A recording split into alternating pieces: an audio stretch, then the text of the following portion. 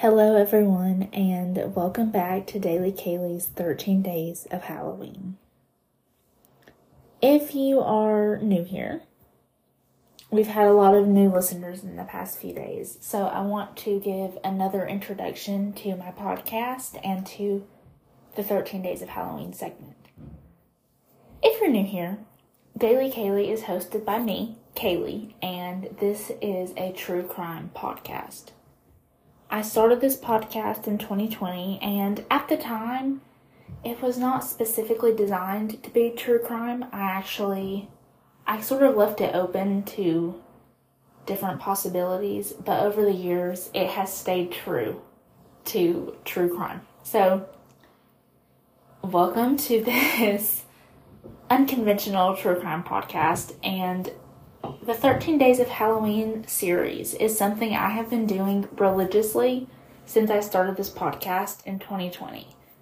We are on our 4th annual 13 Days of Halloween segment, and this is my favorite time of year. Not only in this podcast, but in my life in general. I look forward to this every year. I do research on new cases for this every year. My hope is that it gets better and better. Today's episode is about the Circleville Letters. I heard of this case years ago, before I started my podcast, and it is just so bizarre. If you've never heard of the Circleville Letters, you're in for a treat. The Circleville Letters are a series of anonymous letters that were sent to the residents of Circleville, Ohio, in the 70s. These letters were extremely specific. They were sent from an anonymous source, and they were very personal. Every citizen who received these letters detailed extremely specific personal information from their lives. It was very strange. This case began in 1976 with a bus driver by the name of Mary Gillespie. I really hope I'm saying that correctly. Gillespie. I'm going to go with Gillespie. She received a letter as a school bus driver that was accusing her of an affair with the superintendent of her school system. The writer basically told Mary that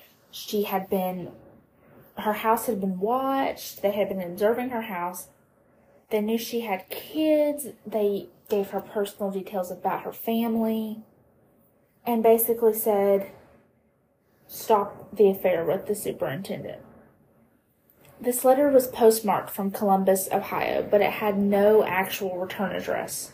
It was sent absolutely anonymously.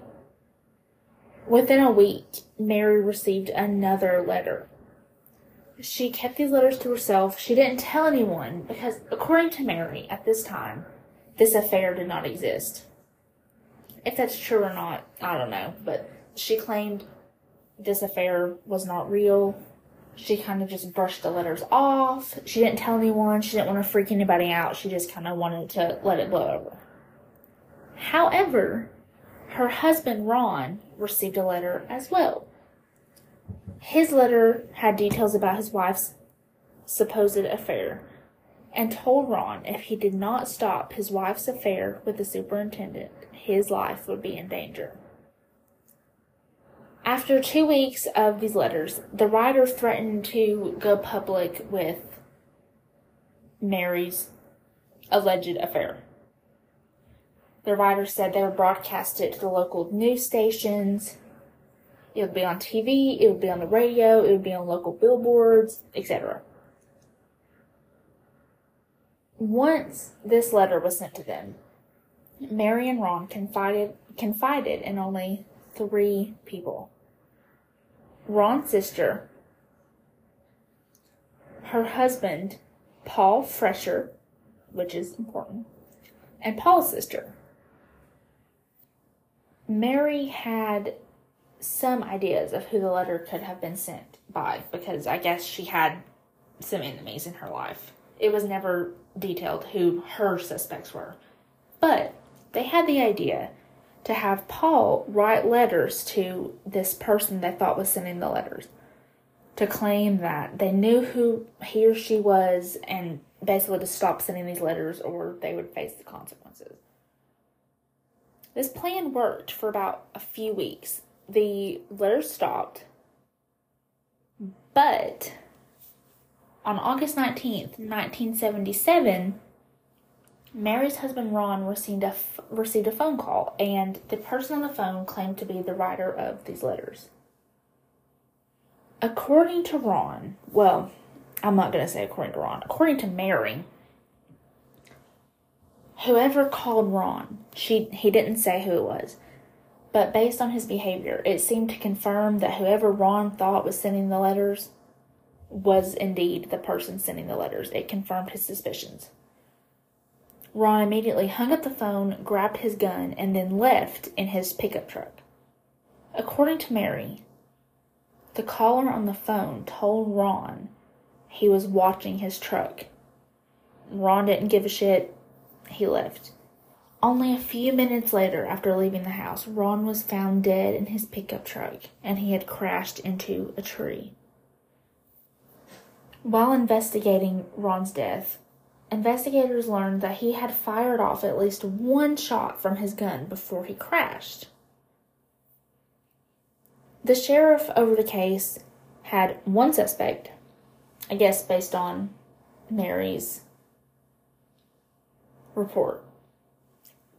The sheriff's office questioned the suspect, but he was eliminated. Whoever this person wasn't involved. He ruled Ron's death an accident and just claimed that he was drunk and he had lost control. This is where things get very messy in this case. Several other residents of Circleville received letters after this. Ron and Mary were the first, but after Ron's death, more residents received letters. These letters stated that Sheriff Radcliffe of Circleville had been involved in a cover-up within Ron's death. According to the letters, Sheriff Radcliffe initially agreed that the death was a result of foul play. However, after his one and only suspect passed a polygraph, Radcliffe changed his mind and said it was an accident. After the investigation, Ron's blood alcohol level turned out to be 0.16, which we all know is twice the legal limit. However, all of Ron's family and friends, they were extremely surprised and they did not believe this. According to them, Ron was not a heavy drinker. This was very surprising and suspicious to them. Funnily enough, after Ron's death and after the letters, Mary and the superintendent of schools later came out and admitted they had a relationship. However, according to them, this relationship did not start until after the letters were sent. Like I said earlier, I don't know how true that is, but either way, very interesting. In February of 1983, over 6 years after the first letter was sent, Mary was still being harassed. Apparently, the person who wrote the original letters had started putting up threatening signs on the side of the road along Mary's bus route. One day, Mary had a bad day. She was fed up, she was done with this, and she got out of the bus and decided to tear down one of the signs on the side of the road. When she pulled the sign out of the road, she discovered there was a booby trap that was designed to kill her. In this trap, there was a box which had a gun inside of it, just like a small pistol. If Mary had pulled the sign a different way, any different way than what she did that day, the gun would have fired and it would have killed her. When the police investigated, they discovered that there was a very... I don't know how to even explain this. I'm going to just go with a very dumb, short-sighted way of removing the serial number. They were still able to see the number. When they ran lab tests and blew it up so they could see the number, they ran tests and they determined that this pistol belonged to Ron's brother-in-law, Paul Fresher, who I mentioned earlier. At this time, 6 years after the original letter, Paul and Ron's sister had recently split. According to Paul, the gun had been stolen, and that was his alibi. On February 25th, 1983, Sheriff Radcliffe asked Paul to meet with him and take a handwriting test to rule him out as a suspect of the writer of the Circleville Letters. Paul came. He asked Paul to copy the handwriting from the letters, and then he had Paul write the letters while repeating them verbally. So he basically had him read the letters aloud while he was writing it.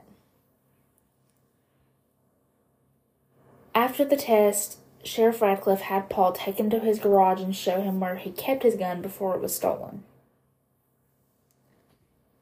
After this, the sheriff apparently had his suspicions confirmed by Paul's behavior, his handwriting, I'm not sure. But he took him to the courthouse, and this is where Paul was arrested and charged with attempted murder on Mary's life. 6 months later, on October 24th, 1983, he went officially on trial for her attempted murder. During this trial, he was never officially charged with writing the letters, but they were a really heavy piece of evidence against Paul. A handwriting expert came and testified during his trial, and they confirmed that Paul was indeed the letter writer. Mary also testified and said that she believed he was the writer after his wife, Ron's sister, apparently visited her and had the same suspicion, and I guess wanted to talk to her woman to woman. I'm not sure how that went.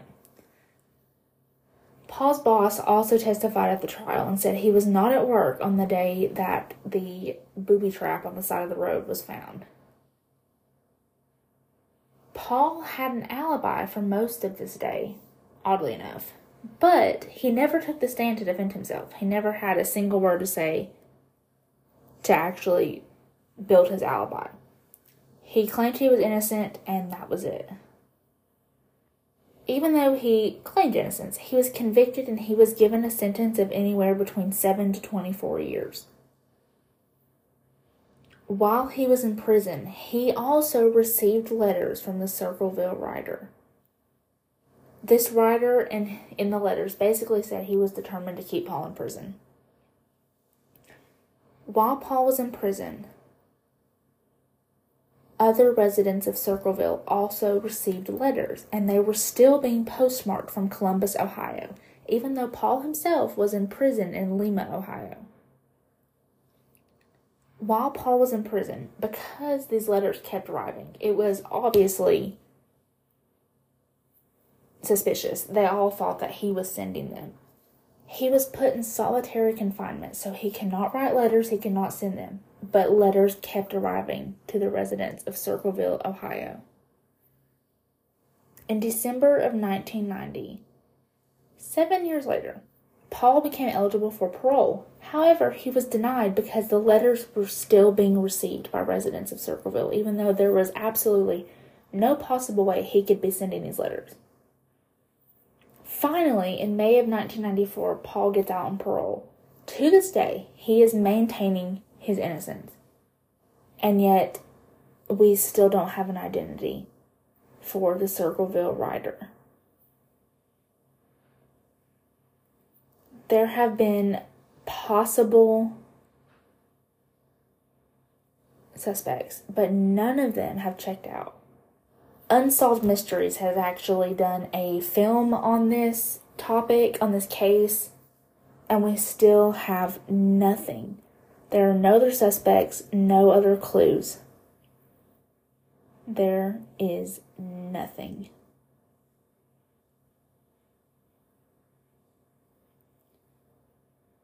According to Unsolved Mysteries, after their episode came out about Circleville Rider, they actually received a letter from the Circleville Rider, and yet we still can't trace this rider. We cannot track them down.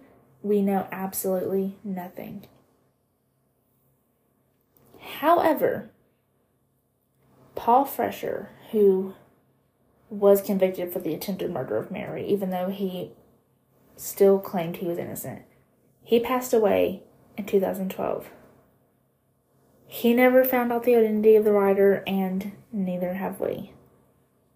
I wish I had more to tell you about the Circleville Rider, because this case is so mind-boggling. But this is all I have for you today. I hope by next Halloween I have an update for you, and if so, you know that I'll give it to you. Thank you guys for listening. I'll see you again in a couple of days. Bye, guys.